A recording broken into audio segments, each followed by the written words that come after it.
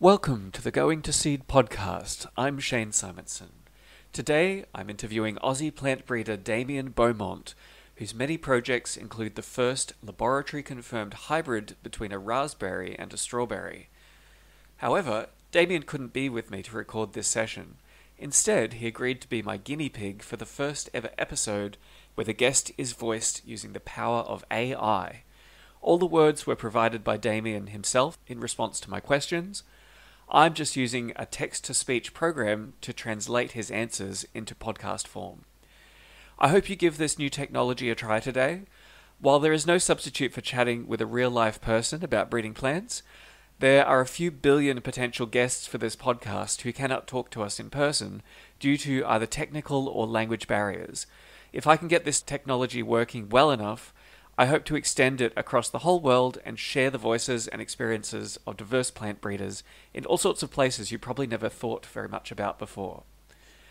I already have guests lined up in Peru, Zimbabwe, and Bangladesh, and if you know any crop breeders that might be interested in sharing their story around the world, don't hesitate to recommend them as potential guests.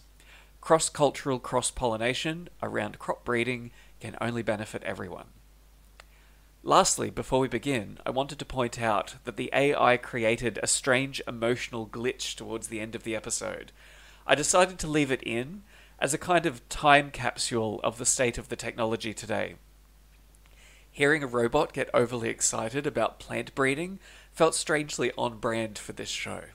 So, without further delay, I bring you Damien Beaumont. So, Damien, tell me about your background. What was the path that led you to crop breeding?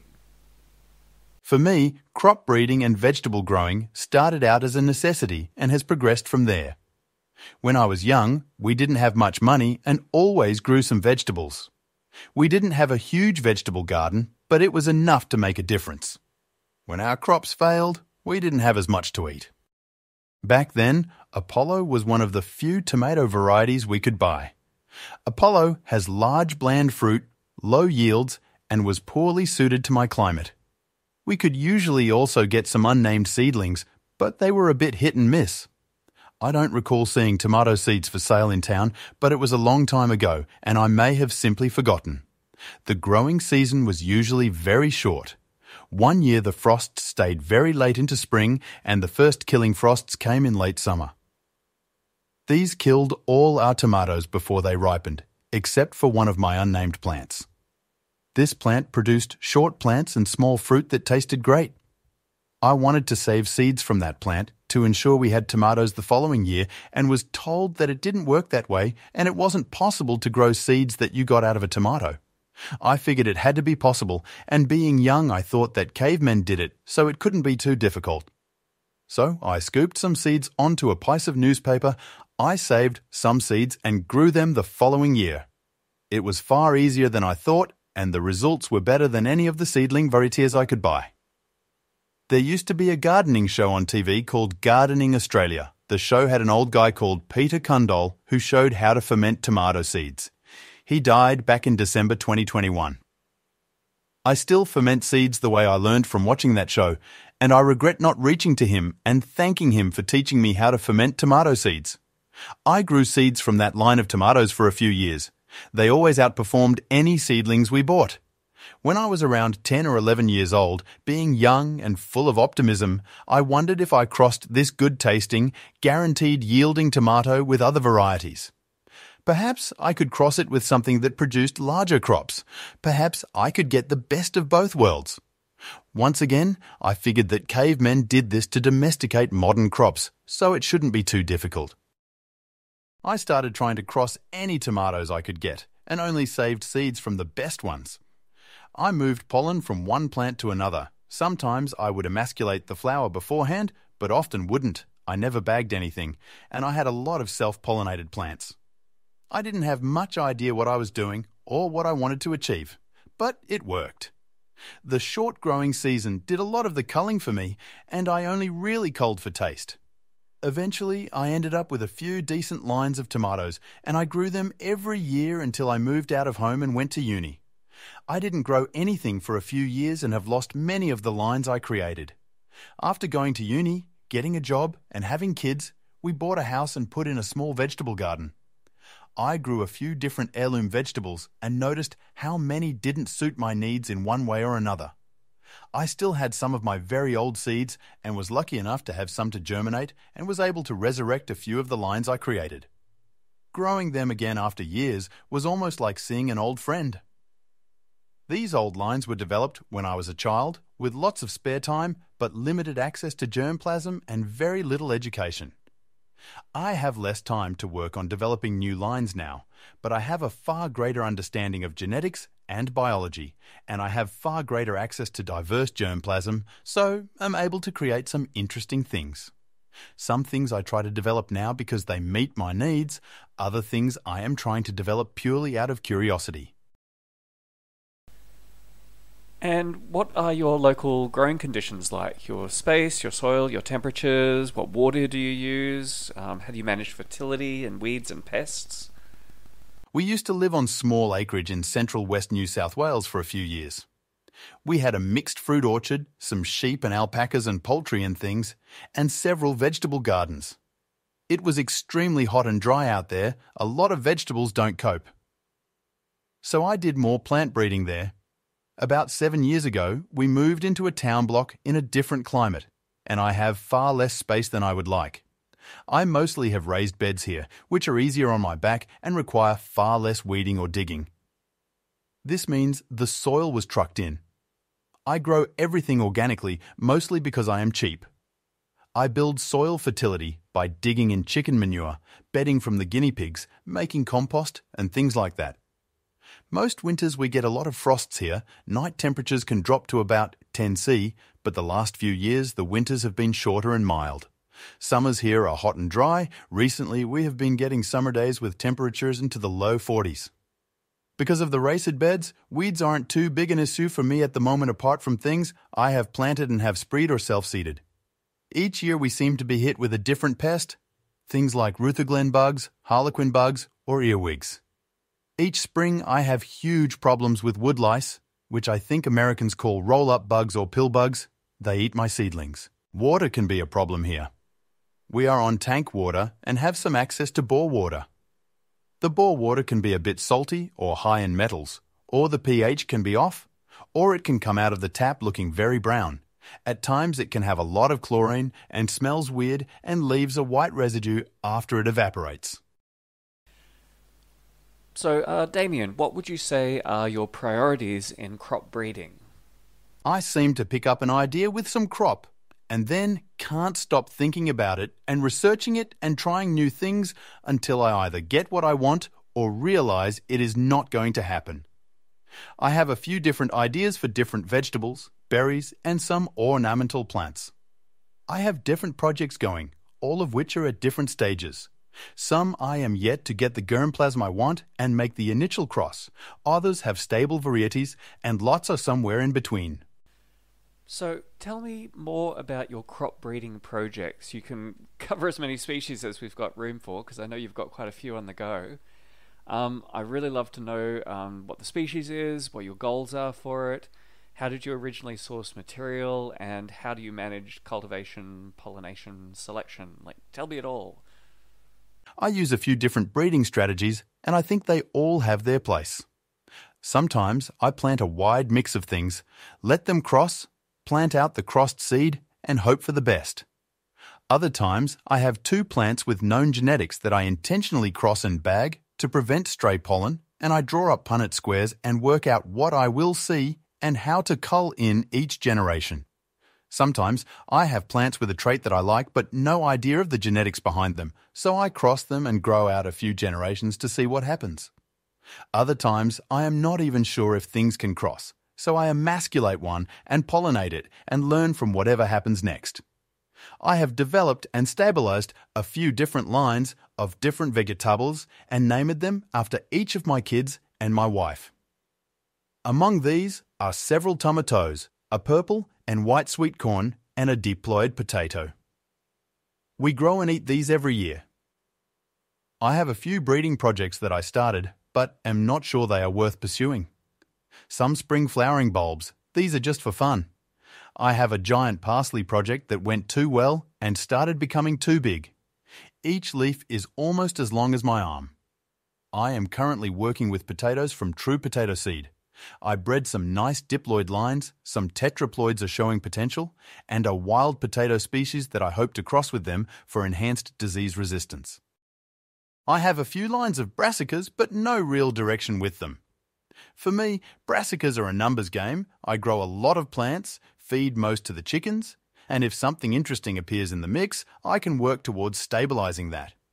I bred a thornless primocane raspberry which produces 4 or more large crops per year and is very sweet. I have a yellow raspberry and a black raspberry that I want to cross with my thornless red raspberry to see if I can make them thornless and maybe increase their yield. All of this is good fun. Probably the most impressive crop breeding I have been involved in was attempting to cross a strawberry and a raspberry. I read about Luther Burbank's attempts and several other unsubstantiated claims at producing this intergeneric cross, and it sounded possible. I wanted to give it a go. I started by getting as many different species of strawberry and raspberry and different ploidy levels that I could. Some were named with known ploidy levels, others unnamed with unknown ploidy, some were claimed to be a certain species, but after growing them I have my doubts. I figured if this was possible, it would not be easy. It would be a numbers game where the more plants I could grow and cross, the better chances of having one succeed. I am not very good at storing pollen, so relied on having them flower at the same time. I emasculated flowers early, then crossed, and did the reciprocal cross of every strawberry with every raspberry. I bagged the flowers after emasculation, only removing the bag for a moment to transfer the pollen, to hopefully prevent unwanted pollen getting in. While the bags would exclude bees, flies, and other larger pollinators, I worried about tiny ants. I sprinkled some ant sand around the plants to hopefully prevent tiny ants from carrying pollen between flowers. While I normally grow everything organically, I figured it was worth using an insecticide for this. I also emasculated and bagged some flowers from each plant without pollinating and used this as a kind of negative control. None of these negative controls ever started to form fruit. They all aborted early. This gave me hope that maybe any fruit that was formed may have been an actual intergeneric hybrid. Most flowers from my attempts aborted early. Some looked like they were starting to develop and hung on for a while, then aborted. The only one that showed any promise was a diploid vesca crossed with a yellow fruited red raspberry of unknown ploidy. Presumably, this was a diploid rubus idaeus. As I only had the one cross that showed any promise, I kept it bagged until I picked the berry so that birds didn't take it. I collected the seeds and cold wet stratified them prior to planting. When they grew, they looked a lot like strawberry seedlings. I was not sure that this was a true intergenic hybrid. The seed parent always has high germination rates for me, and very few of these F1 seeds germinated. The parent strawberry grows a tremendous number of runners from a young age. The F1 seedlings have never produced any runners. The F1 produces a lot more flowers than the strawberry parent, and the flowers are always subtended by a leaf. These F1 plants fruit from noticeably earlier in the season than the parent, and the F1 produce fruit weeks after the parent has stopped for winter. The leaflets in the F1 had elongated petioles, and the edge of the leaves curls a little, and a few other interesting things were seen. As they grew, the plants became noticeably larger than the strawberry parent and had a lot more flowers. One F1 plant produced pink fruit, some produced white, but most produced red berries. Some fruit tasted unlike any strawberry I've eaten, others were insipid. All of this indicated that the cross may have been successful. There were a few other abnormalities, but the plants looked like strawberry plants, and nothing proved beyond doubt that this was a true intergeneric hybrid. I saved some seed and grew out F2 plants in the hopes that this would clear up any questions I had one way or the other. Once again, the seed did not have great germination rates. The parent strawberry is quick from seed to maturity. The F2 was small and weak and took an extremely long time to reach maturity. The taste of the F2 was a lot nicer than the F1 and nicer than the strawberry parent. The F2 have all produced red fruit that looks just like the Vesca strawberry, and so far have not produced any runners. The F2 plants are noticeably smaller and less vigorous than the F1 plants. While I had hoped growing out these F2 seed would prove definitively one way or another if this was a true intergeneric hybrid, I was still not certain. I contacted a few labs in the hopes that someone would test some samples for me, but had no luck. After chasing replies, being told that they would get back to me shortly, but then, never hearing anything, I eventually gave up. Then, Shane, you contacted me and got me in touch with a team at the CSIRO who work with proteomics. I am not really across proteomics and had to read up on it.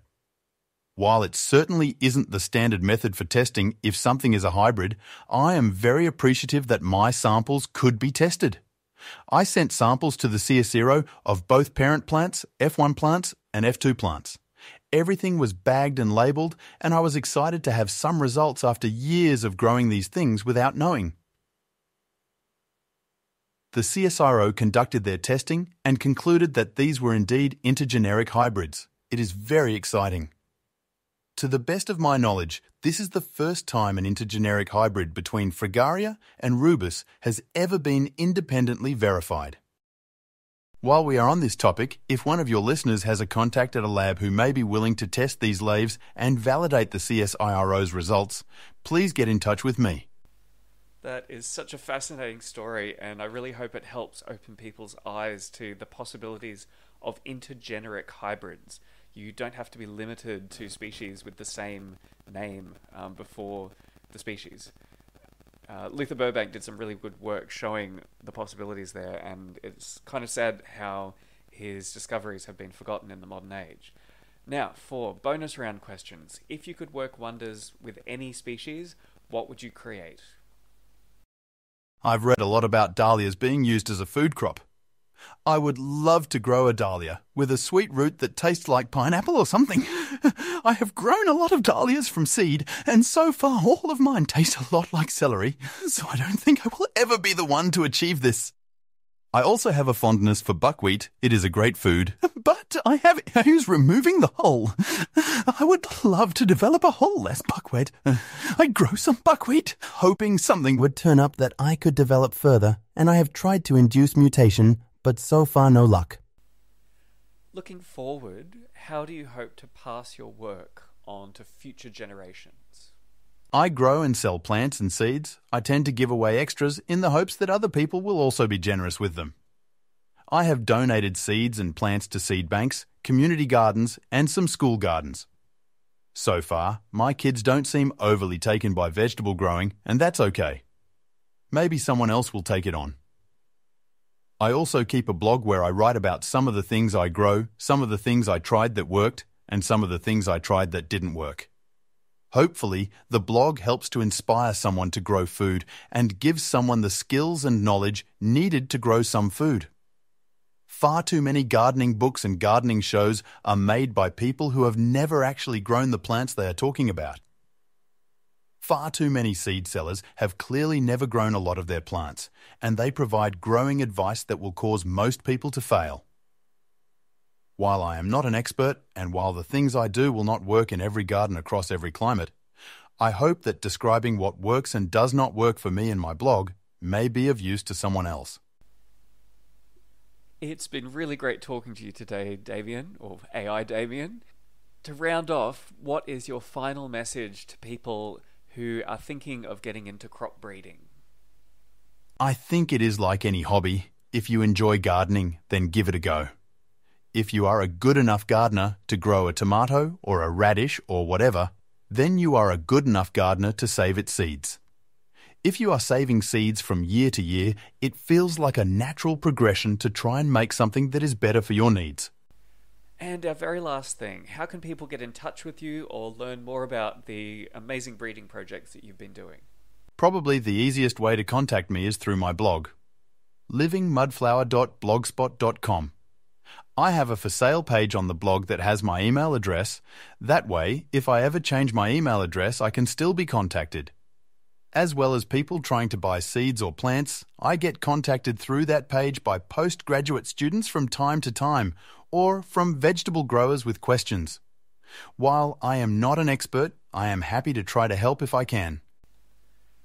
So, let me know in the comments what you think about this new AI technology. And if you know any people around the world who would be interested in using it as a way of accessing this podcast to tell their story, I would love to hear more about them. My contact details will be in the show notes.